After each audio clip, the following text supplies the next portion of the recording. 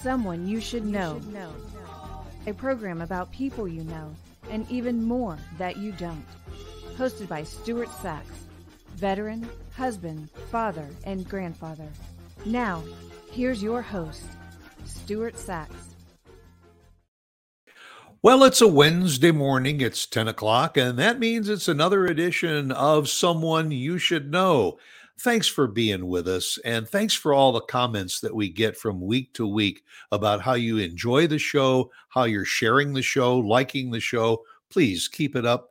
Tell your friends about Someone You Should Know. Go back and look at some of the past programs. I was realized that I'm almost 400 episodes of this program over the last 7 years. It's been absolutely incredible. And we are brought to you today by our good friends over at No Sweat Experts. You know, it is never too early to make sure that your air conditioning and heating system is working properly. We're getting ready to transition from winter into spring. You want to make sure that your air conditioner system is up to par and all. And the folks over at No Sweat Experts will take good care of you. Trust me, they take good care of me. They'll take good care of you too. Well, I want to welcome a very special guest today, and I will tell you that I'm going to have to watch everything that I say on this show today because I have a real, true life investigative reporter. And if you say something wrong to an investigative reporter, it could come back to haunt you. So, Robert Riggs, welcome to Someone You Should Know. So, Stuart, thank you. You're worried about me fact-checking you, huh? Yeah, yes. and who would have thought that less than a decade ago we didn't even know what the phrase fact-checking even meant? Well, unfortunately today truth is a commodity in short supply, so we need it. And I mean, you have made a career out of it, really, because you probably see more variety of information and bogus reports and crap coming through the media and every which way, that you have made it a career of trying to find out what is right, what is wrong. Well, of course, today it's like a fire hose, drinking from a fire hose. When my broadcast news career ended in 2008, the internet and the social had not taken hold like it has today, and where now anybody can claim they're an expert. And it really makes it difficult for the public, and it makes all of us vulnerable to disinformation. Yes, and it just seems year after year, it seems to multiply. You know, I've often said to my wife and to our listeners and everything, I just don't understand when lying became in fashion. That it was okay, just say whatever you want to say, whether it's right or wrong, because you can either later endorse what you said as truth or just deny, or it was taken out of context, or write a retraction on page 85 or something. It's just that people are getting away with falsehoods instead of doing their due diligence, and when they say something, make it right the first time. Yes. Well, I'm a product of Northeast Texas and East Texas. Uh, my father, uncles were all World War II veterans. My parents were children of the Depression. And it was always just drilled into me that the only thing you had was your word and your reputation and honesty. I mean, I heard it over and over. That's all you really have. And it's gone. It seems to be gone. I'm often asked as an investigative reporter, well, Robert, who do you trust? Well, nobody until I can really check it out. Yeah, and you started. Is this what you studied when you were growing up? When you went into college, I think you're a product of Texas A&M, correct? Correct. I followed my uncle, who I'm named after there. He was in there in World War II, and his class, their junior year, got called to the war. And fortunately, he survived, came back, and finished on the GI Bill. But I, as a child, was fascinated with flight and flying, and I had If you went in my room, there were model airplanes suspended from the ceiling. I had gas-powered airplanes, uh, notebooks, scrapbooks, just loved it, breathed it, and learned to fly in high school, traded out work with a crop duster for flying lessons, and got appointed to the Air Force Academy. And you had to go in those days to your nearest air base for a flight physical. Lo and behold, found out I had astigmatism, and that ended that.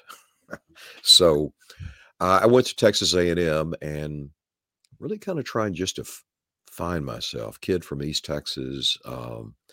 And I ended up, long story, but I ended up in architecture, studying architecture and construction.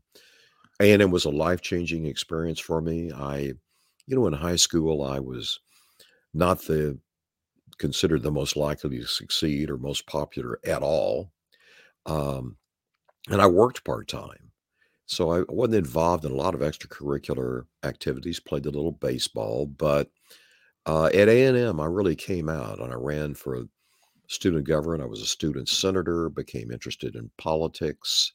It was just an awakening for me in those days. And this was during Vietnam, the protest and everything else. And A&M was a military school. And those of us interested in politics were more interested in, well, how do we work within the system to change it? And so when I graduated, I went to Washington, D.C., and went to work for the senior member of Congress named Wright Patman. Wow. Right away, I'm probably thinking like a lot of people that are watching and listening right now. Oh, wait a minute. He went from architecture and all to politics in Washington. That's kind of an interesting bridge to cross. Well, my dad had the same reaction. You can imagine, working class in solo business, and I got worried one day. He showed up on campus unannounced, and that meant he had closed. He had a watch repair shop. That meant he'd closed his business. You close your business, you got no money coming in that day. But he'd come down and he went over to the architecture college because he knew I was trying to go to DC, and to ask, what's happened to my boy? 5 years of architecture, engineering, and he wants to go to Washington. And the dean of the college and everybody knew me very well. And they said, he's doing the right thing. This is good what he's doing. And then my dad was all on board, and was extremely then proud that I became a congressional staffer. So what were your duties as a professional staffer when you got to Washington? What were some of your first assignments and duties? Oh, it's interesting you say that because I arrived there with a 5-year architecture engineering degree, and I'm a gopher. You're Yeah. looking. I'm a gopher, and but it was what I realized in hindsight later was all a test. It was a test. Can you do it? And one of the things that happened was that Wright Patman started the first Watergate investigation. Now, I'll tell you a little something about him. I arrived on Capitol Hill in his office in May of 1972. He'd been elected in 1929. And it was the days of the seniority system where the chairs of the committee went to whoever had outlived everybody. And it was pretty dictatorial on those committees. Most of the chairmanships in the House were by Texans. And then later that system was thrown out. But I will say for that system, they got things done. Things really did move. And Sam Rayburn, who'd been one of his peers, had a old saying, the Speaker of the House from Texas, that you got to get along to go along. Yeah. But I arrived there, and he had started became the Watergate Committee, but it was the first Watergate investigation through the Banking Committee, trying to track where did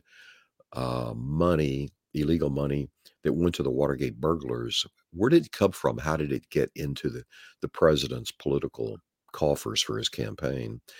And I was a researcher. And in those days, if you wanted something from the Library of Congress, the Securities and Exchange Commission, you had to go there in person and dig through files, and I mean mountains of files. Um, the card catalog in those days, if you remember the old Dewey Decimal System when you were in school and Right, right. catalogs, as I recall, I think there were 22,000 files, and so you'd be looking through that, everything else. And the Library of Congress back in the back, there are stacks, and it's floor after floor. And I'm about 6'1", and my head would almost touch the ceiling. And you're back in there digging. There were nights I slept in the place. And the library staff was like, wanted to kick me out. And I was like, oh no, I've got an assignment here. I've got to get this done. And I work for Wright Patman, and they would go, oh, Chairman Patman, never mind. Do what you want to do. But I had a knack for just digging stuff out and a curiosity. And eventually that led me to get appointed to the Joint Committee on Defense Production as a staff investigator. And I was a young kid from Texas, and fortunately I had a lot of senior people watching me that I worked through so I didn't get in trouble. And that committee began to take up things the Watergate Committee didn't have authority to investigate, and a lot of it involved bribery and slush funds. And our work led to the passage of the Foreign Corrupt Practices Act. But I had a top secret security clearance. Most of the staff in there were from the CIA and military intelligence. They wanted nothing to do with anything, the media, anything. And so there was a lot of focus on the committee. And so since I worked for the chairman, and that gave me a lot of power and cachet, dealt with the New York Times, Washington Post, CBS correspondence, that sort of thing. And that's where I really got interested in journalism. And you were, and how old were you at this time? Oh, what? 22, 23. I mean, it's hard to believe that you got to Washington. All of a sudden, you've got this top security clearance, and you are digging to get the information. And folks, bear in mind, this is all long before we had the internet at our disposal. I mean, there was no Google. Right. There were platforms to just ask a question. Alexa, tell me this. As Robert says, you had to dig. I remember going to libraries and digging through drawer after drawer just to do a project or a paper for school, because you had to collect all that information. Yes. You had to usually take notes longhand, then go home, sit down at the typewriter, and put it in some kind of form. And back in those days too, newspapers, back issues were on microfiche, like film, Right. and you'd have to sit and look at a reader and look at it. It was a painstaking. But I also learned too that you had to talk to people, interview people. And now I must say that Mr. Patman's chief of staff, his name was Baron Ignatius Shacklet. He'd put himself through Harvard Law School in the Depression. He had worked for Army intelligence, World War II. He'd been in the Truman White House. He had incredible experience. And, he had a Napoleonic personality and was built like Napoleon, a fire plug too. Yeah. And he was quite a taskmaster. But fortunately, he took me under his arm and kept me out of trouble, gave me lots of good advice. I have to say that, I came in, I've been student government A&M, chairman of some committees on campus. I thought I was hot stuff and I'm brash. And about the third week on the job, I accidentally insulted him. And I knew things were bad because we were standing in this huge secretarial pool. And every typewriter suddenly stopped. The room went silent. And I went, oh no, I'm about to be fired. And what happened, he assigned me this job that was awful, just awful. And I did it, got through it, and won his respect. But he really, really was my godfather there. And I always stress to students I work with and everybody, you need mentors. You need to be mentored by people who've got a lot of experience. Because I can remember walking into Mr. Patman's office and he was called chairman. He was chairman of 5 committees, and nobody called him by his first name, maybe a senior member, but it was always Mr. Chairman. Mr. And Chairman. I would go in with a stack of subpoenas that I'd made out, and the chairman would look up, he'd be signing them, and he would say, and Mr. and Shacklet would be standing there, and he would say, "Now, young man, I'm signing stuff. I don't know what I'm signing here. You're not going to get me in trouble here, are you?" And the chief of staff Shacklet would speak up and say, "Now, Mr. Chairman, you know that I would never, never let that happen. That won't happen." And off we'd go. So, but it was a great experience of just working with people, learning how to work with people. And I might say back in high school, my job has always put me in contact with adults, dealing with adults. And I really had learned how to communicate, personal communication skills, how to work with people. So you weren't threatened by being around all of these older, mature, seasoned individuals in Washington. You're this young 20-year-old, 20 something that's asking all the questions. Did you ever feel uncomfortable in that role, or did you ever feel that you were making any of them uncomfortable in what you were doing? No, and what was interesting, there was a group of young men and women my age, just like me, that had showed up in Washington at the same time working for senior members. And there must have been 2 dozen or more of us, and we all became friends, and we hung out together on weekends and everything else. And, you know, shared experiences, stories, what have you. Now, when I came into Mr. Patman's, my gosh, I guess he must have had, if you spread over the committees, there must have been 150 staff or more. And I'm at the bottom of the pyramid. And, your influence or power as a staffer is directly related to the access you have to the member, be it in Congress, be it the president of the United States, be it in a corporation. Close Right. you are to the big decision maker, you can ride their coattails of what you want to do. And my friends and I, we were all like challenged about, gosh, they don't know who I am. I'm just a nothing down here and stuff. Well, we figured out something. The members would go home on weekends to their districts, and they needed a ride to the airport, and they needed somebody there late Sunday night to pick them up. And we all began volunteering. Mr. Chairman, I'll be there.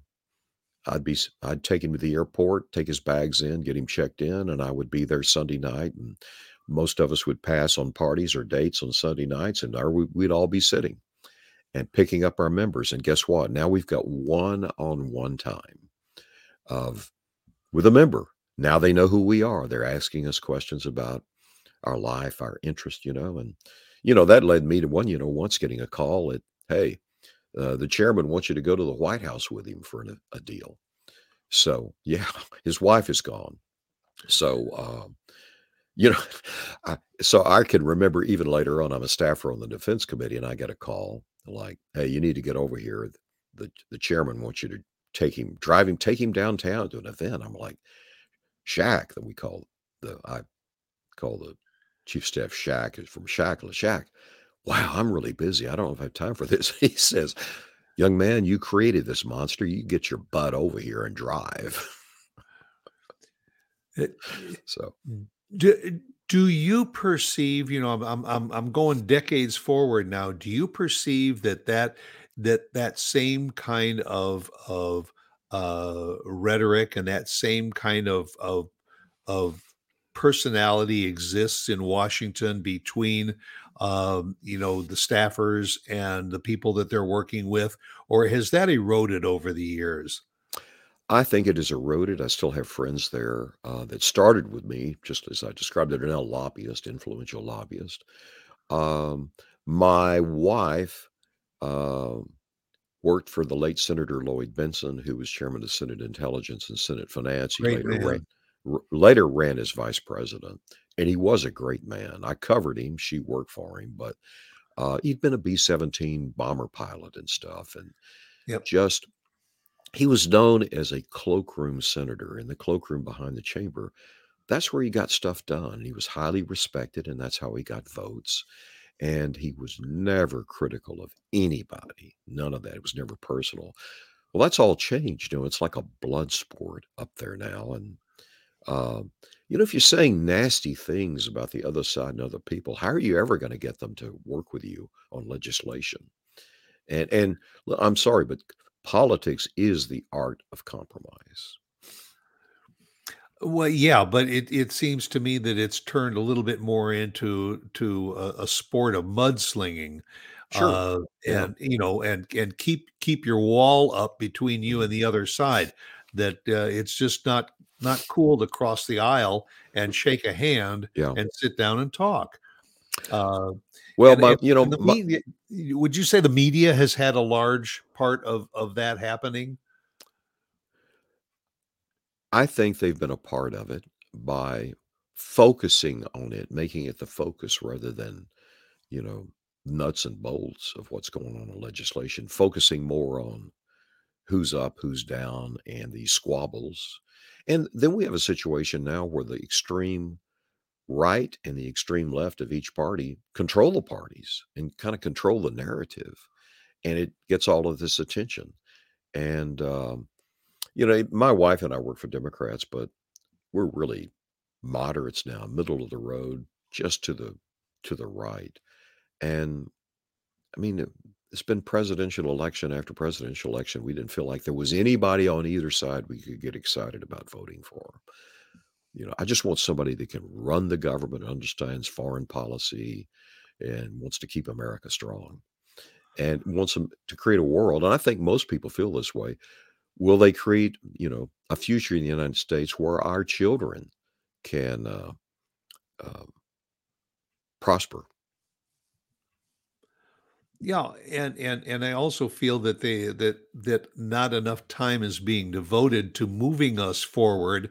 It's a matter of just Mhm. squabbling back and forth, and very often my wife and I will look at what is going on in the rhetoric that we see on the broadcast news, and I say to myself, "What's happening with the immigrant children on the border? What's happening over in Ukraine today? Mhm. What's going on in the world? Because everything Yeah. seems to be so centralized in their focus and rhetoric that we don't see the big picture that Yeah. you used to see on the evening news. They would cover so much more. Yes.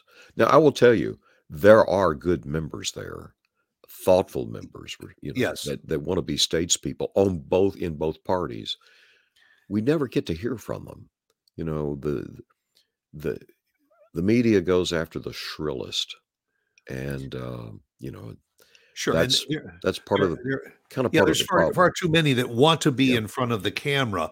You're right, you talked about the backroom politics when things used to get done because people would sit down in one-on-one and just hash things out until they could come up with some kind of a viable approach. Today, it's like just throw whatever is out there, and the media is waiting outside the Yeah. door to Yeah. jump on you.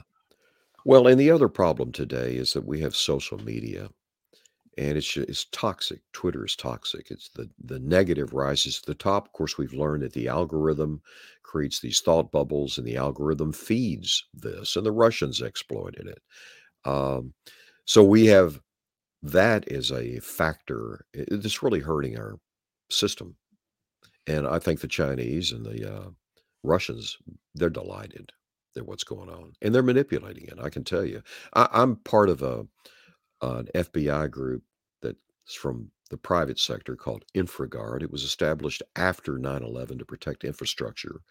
And so we all have security clearances and we get briefings. And, uh, you know, there, there's, we're at war every day. And I'll tell you something that I realize is that young kid from East Texas when I had a security clearance, and I'm seeing cables and other stuff. I was like, oh my God, we're at war here every day. The public never hears about it, but what the bottom line of it is that everybody else wants our stuff. It's that simple.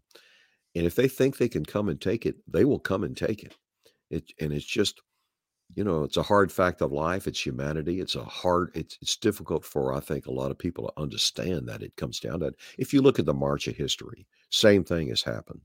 So I covered President Reagan, and I really, especially in hindsight, had respect for, he was trust but verify. He was peace through strength. And same Teddy Roosevelt. And we've kind of gotten away from that. And so people, I'll tell you one thing. I don't think Russia would have done in Ukraine what it's doing now if Ronald Reagan had been president. Wouldn't have happened. Um, so, or George H.W. Bush. Mhm.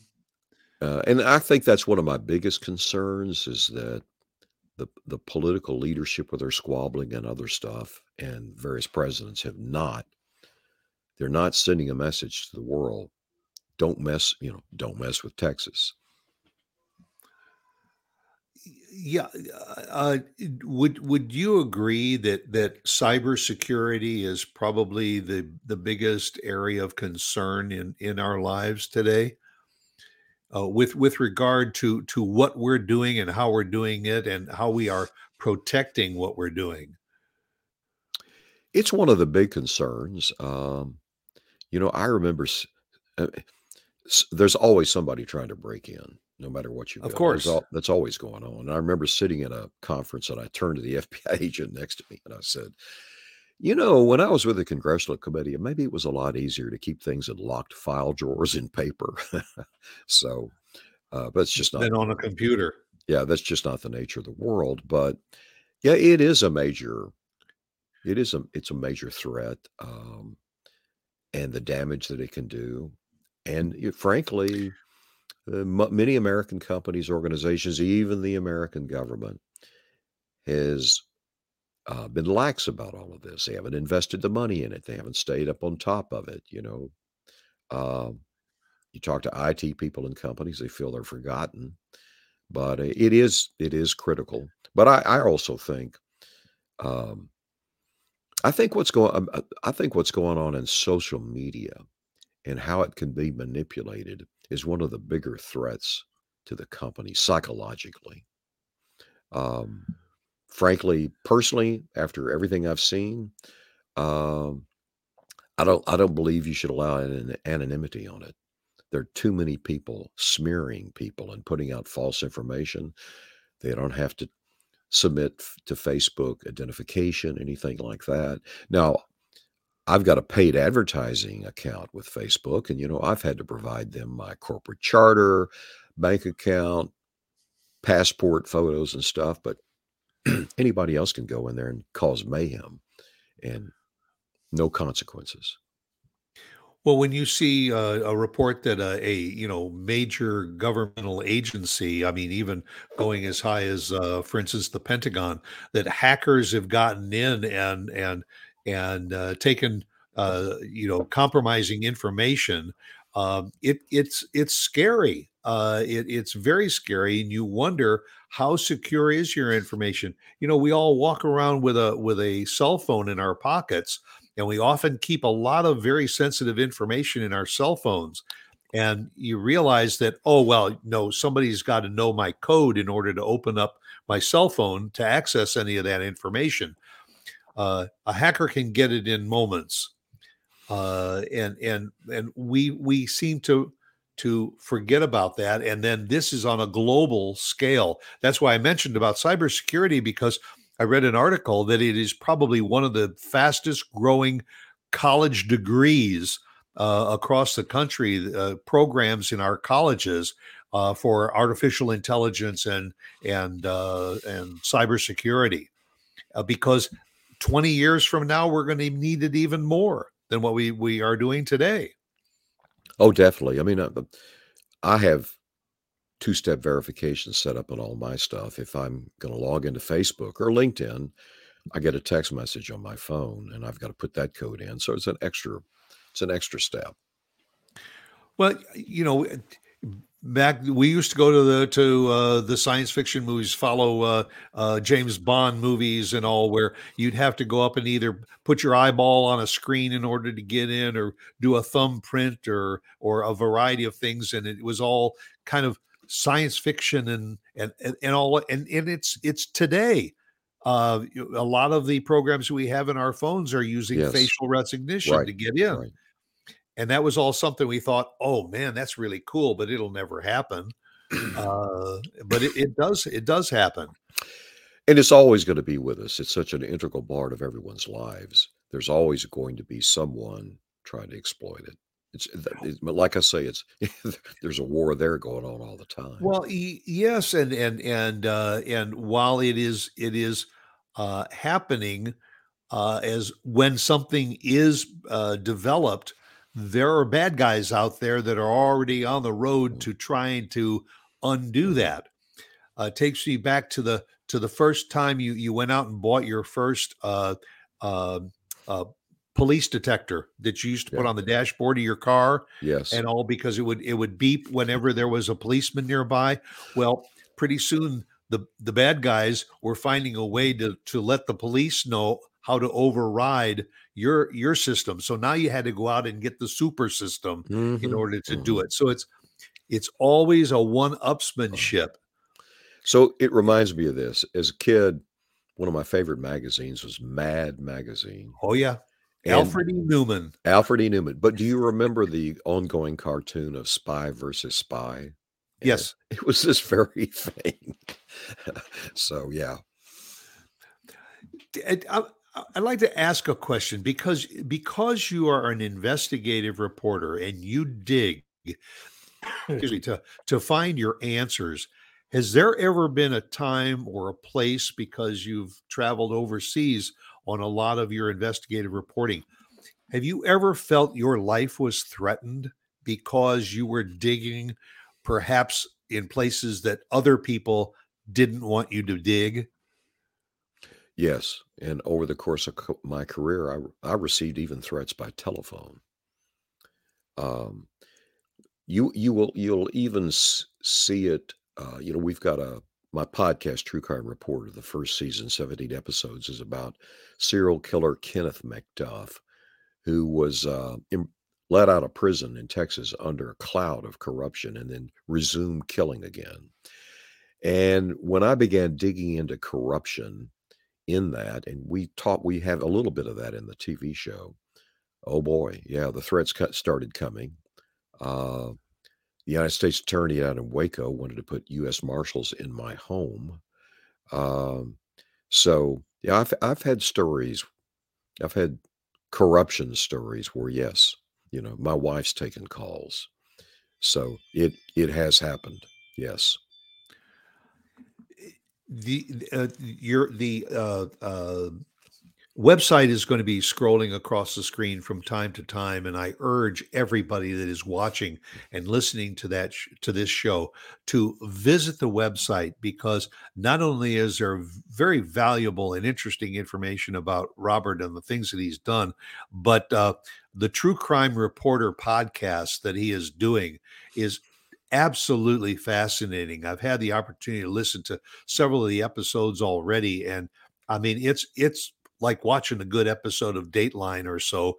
Uh, uh, the depth that you go in the podcast that you do with Bill Johnston, uh, and also that Freed to Kill, which discusses those that are on death row, that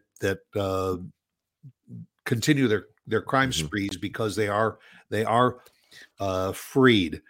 What was the impetus to get you to go into this area of investigating the Freed to Kill, Mhm. these serial killers and all? Where in your career did you say, this is something I really want to sink my teeth into?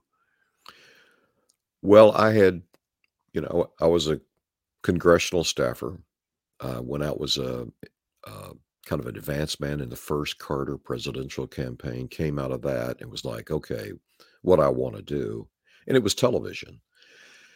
So I finally got in. Bob Schieffer of CBS News, a fellow Texan from Fort Worth, gave me an Yeah. enormous amount of help and support. And I started in New York covering government, the New York State legislature and stuff, as an investigative reporter. And then went to Washington for WFAA in Dallas, Channel 8 News. In those days, it was like a network. It was a powerhouse. If you wanted to be a correspondent, I remember Schieffer telling me this, said, Robert, if you want to be a correspondent here at CBS or ABC, you need to go to WFAA. They run like a network. That's where we go looking for correspondents. And interestingly, the day that I started at WFAA, Scott Pelley, who was later the anchor of the CBS Evening News, started. It was a great training ground. A lot of money was spent. Great emphasis on excellence. Now all that changed. That doesn't exist anymore. But I was covering the White House, Pentagon, everything. And frankly, I just was burned out. I was tired. And I asked to get reassigned, and I got sent to Austin, where there was a bureau. And I might say during those days, when the legislature was in session, there were bureaus of newspapers and other TV stations around the state. There are none now, nothing. Yeah. Nobody, no one's watching. It's all been just gutted. In part because the television, they don't have the revenue they had, but also in part as there was a whole change by the leadership and all of the, well, this stuff isn't important. They just started going cheap, and they didn't want to spend money on digging. But in those days they did. And I arrived, and this is 1990, and one of the things I noticed, that especially in Houston, every day on the news and in the headlines, there were these horrendous stories of violence, and it was stranger on stranger, and buried in the bottom of the story always was an inmate out on early parole. It was kind of a throwaway in there. Of course, I'm new. I'm coming here, and it really and at first I thought, well, is this kind of exploitive journalism where, if it leads, if it bleeds, it leads? And as I dug more, oh no, it was starting in Dallas and Fort Worth. Right. And I began talking to a member of the legislature. He was just a little bit older than I, a young guy. He was the chairman of the Senate Criminal Justice Committee. His name was Ted Lyon. And Ted, earlier in his career, had been a police officer and put himself through law school at night. And, we started talking about it, and he had some hearings. And man, I thought the bullshit meter was just redlining during these meters of how these parole board members were explaining why these people were out. They would say, well, they were a model inmate. I don't have a crystal ball. Well, there's no such thing as a model They inmate. found religion. They got their Yeah. GED or another degree. Yeah. Well, and so as I began digging, I discovered that, gosh, upwards of 60 former death row inmates had been let out on parole. And as we dug further, we Wow. found out that the administration there, the Clements administration, Republican administration, the last, you'd never think Republicans would do this, but frankly, both parties were guilty. They had defied the federal court judge that was over the Ruiz case about overcrowding. They defied him for 10 years, and instead of building prisons to relieve overcrowding, they did nothing. Meanwhile, if they were all running for reelection as tough on crime, they were passing longer sentences, but they had nowhere to put all these people. And so, to avoid the political embarrassment of a judge taking over, literally in the dead of night, they started releasing 150 inmates a day. And there was a hearing when Lyon kind of broke a member who told the truth and said, we're at the bottom of the barrel. And so I started digging into my stuff and looking into who are these people that have gotten out and how did they get out. And one of them was Kenneth Allen McDuff. He had randomly murdered 3 teenagers in Fort Worth in the 1960s. Horrendous crime, shocked everybody. And he'd been sentenced to put on death row. But what happened in 1972? The Supreme Court struck down the death penalty, Right. Right. and um, all of these inmates on death row around the country, their sentences were commuted to life. They became eligible for parole. But who would imagine that anybody would in their right mind would let them out? But what happened was a combination of the overcrowding, also a combination of corruption, of taking money. And that's what I began to uncover. And found, a member of the family told me that McDuff's family had allegedly paid 25 grand to get him out. The day after he walked out of prison, he started killing again. And I mean, he left a string of victims up and down Interstate 35, here in Texas, into Mexico. We'll never know how many. Um, I actually had help from one of the original FBI profilers, Bill Hazelwood, who's an amazing agent, who helped me. And he said, you've got your hands here on what I classify as the great white shark of serial killers.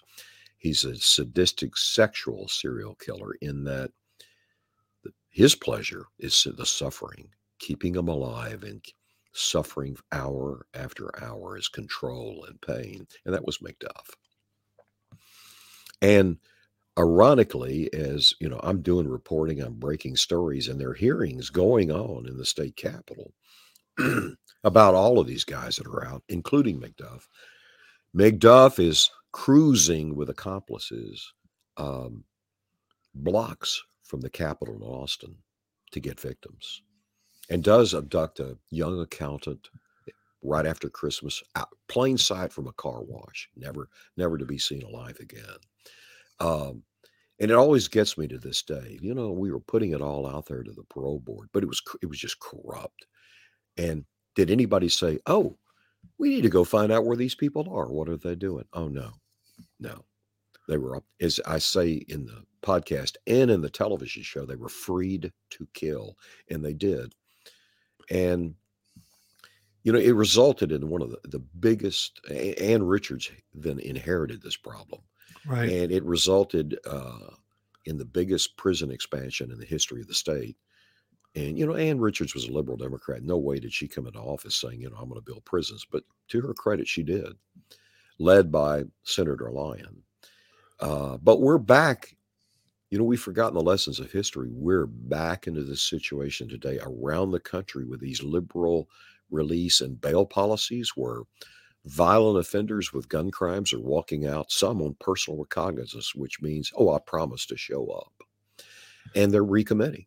And so Houston is really bad. But I can tell you, parts of Dallas, Houston, Austin, New York City, they're dangerous places. You just don't know it. And you obviously see these things from a different perspective than most people do. And I was unaware of stuff, and the general public is probably unaware of these people that are being released in order to carry on where they left off. Yeah, I like to say McDuff was probably one of the worst serial killers in U.S. history, and you've never heard of him. Yeah, I mean we're familiar with the Charles Mansons and those because they got a lot of the media attention and all. Yeah. But it's boy. Well, what I during that investigation, I spent 10 years of my life on it. I was in because it spread everywhere, and I probably was in every maximum security prison in the state of Texas, talking to inmates, others. Heck, one of my this always blows people's minds. One of my best sources about the corruption of what was going on was the hitman for the Aryan Brotherhood, if you can imagine that. So, I developed a network of sources in the prison system that really helped with it. But in the beginning, The threats came out of the prison system in that because of the corruption, everybody thought, hey, my day's coming. We're going to pay. I got a ticket out of here. And when I started doing the reporting, that ended. Oh, it shut it down. And then they were mad at Robert. Then later, to my good fortune, McDuff became the poster boy for all of these issues from my reporting. And then everybody in the prison system wanted to kill him when he came back. He had to stay in until he was executed, stay in solitary and other stuff. But the one thing I've learned, and I think that people don't realize, you would realize it if you were ever set in a court hearing with a very violent criminal, serial killer and stuff. What you'd learn is evil, Old Testament evil walks amongst us. It really does. And it doesn't look evil. Looks like the old guy next door. I'm telling you, if you were standing in line with McDuff at the checkout counter, he's a big guy, but he didn't come across as threatening. But then when you see the mug shots and the stuff after he's arrested, oh boy, does he look spooky. But I can tell you, in civilian clothes and all, he looked kind of big, goofy guy until that other part turned on. And then there was and he had a certain type of woman. He was after, petite, brown hair, that he could control. And boy, then when that turned on, he was a shark. It's borderline chilling, Robert. And to think that you have made your really life focus out of investigative reporting, and now doing these podcasts, which I think are, again, folks, go to the website and follow. I just signed up to receive your posts about things that are going on and new reports that are coming out. It's well worth signing up because it's you're an incredible person. I wish we had another hour to talk. And I've taken up a lot of your valuable time, and we've barely scratched the surface. Well, I'm fine, but I would say for listeners who are concerned about public safety, and I always worry about the young people, and there's no better example than the murders in Idaho. And we've got an episode where I've got a fugitive hunter homicide detective and we break down that arrest warrant to explain, here's how they did it, here's what he was doing, and to bring an understanding. One of the things we want to do with our episodes, we want to help educate. Right. And if you listen to that episode and you've got a son or daughter in college or young, adult out starting in the workplace in a city, there are lessons there. There are lessons about being aware of your surroundings and understanding there is evil out there. You can't go around all the time looking over your shoulder, but you have to be careful. You got to be aware. But the people don't see what I see. And some of the episodes with me are done by Bill Johnston, a former U.S. attorney. Bill prosecuted the parole board chairman out of the McDuff case. It was corrupt. He also started the manhunt for McDuff when no one else would. Yeah. And he's prosecuted cartel members, you name it. He's done it all. So you got an interesting perspective from both of us that you don't get anywhere else. And frankly, I don't like most true crime podcasts. Or people are doing it. They have no experience. I feel some of it is exploitive. I always want to say, sure, you're kind of giggly about this, but someone died here and they've got family left out here. So we try to do a balance. You'll hear inmates on my podcast. I've got a episode coming up of a Major League Baseball player, successful 14 years. Gets a drinking problem, which leads to other ills, and he ends up spending 3.5 years in the Texas penitentiary, and that's not a good place to go, believe me. And we're going to hear his story and kind of how he remade himself. Well, we as I say, we have just barely scratched the surface of your career, and I'm going to reach out to you in the future, and maybe we'll do another session because some of the work that you've done investigating Congress, domestic and international terrorism, there's an awful lot of things to still discuss. So, would you come back for another show? Oh, I'd love to. And one of the subjects people ask me to speak on sometimes is entrepreneurship of Okay. how did you get here? And so in 2008, when I got cut, the recession, thousands of news people were cut overnight.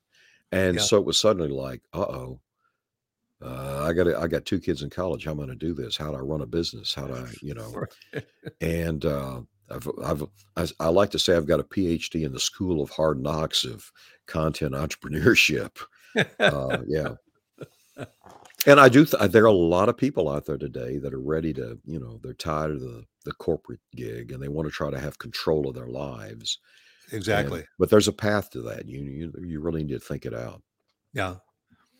Well, Robert, thank you again for being a guest on Someone You Should Know.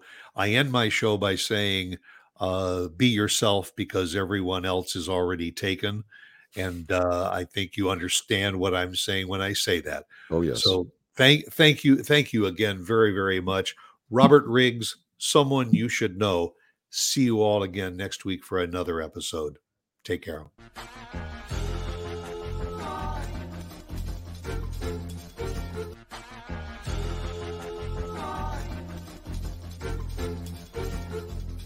Someone You Should Know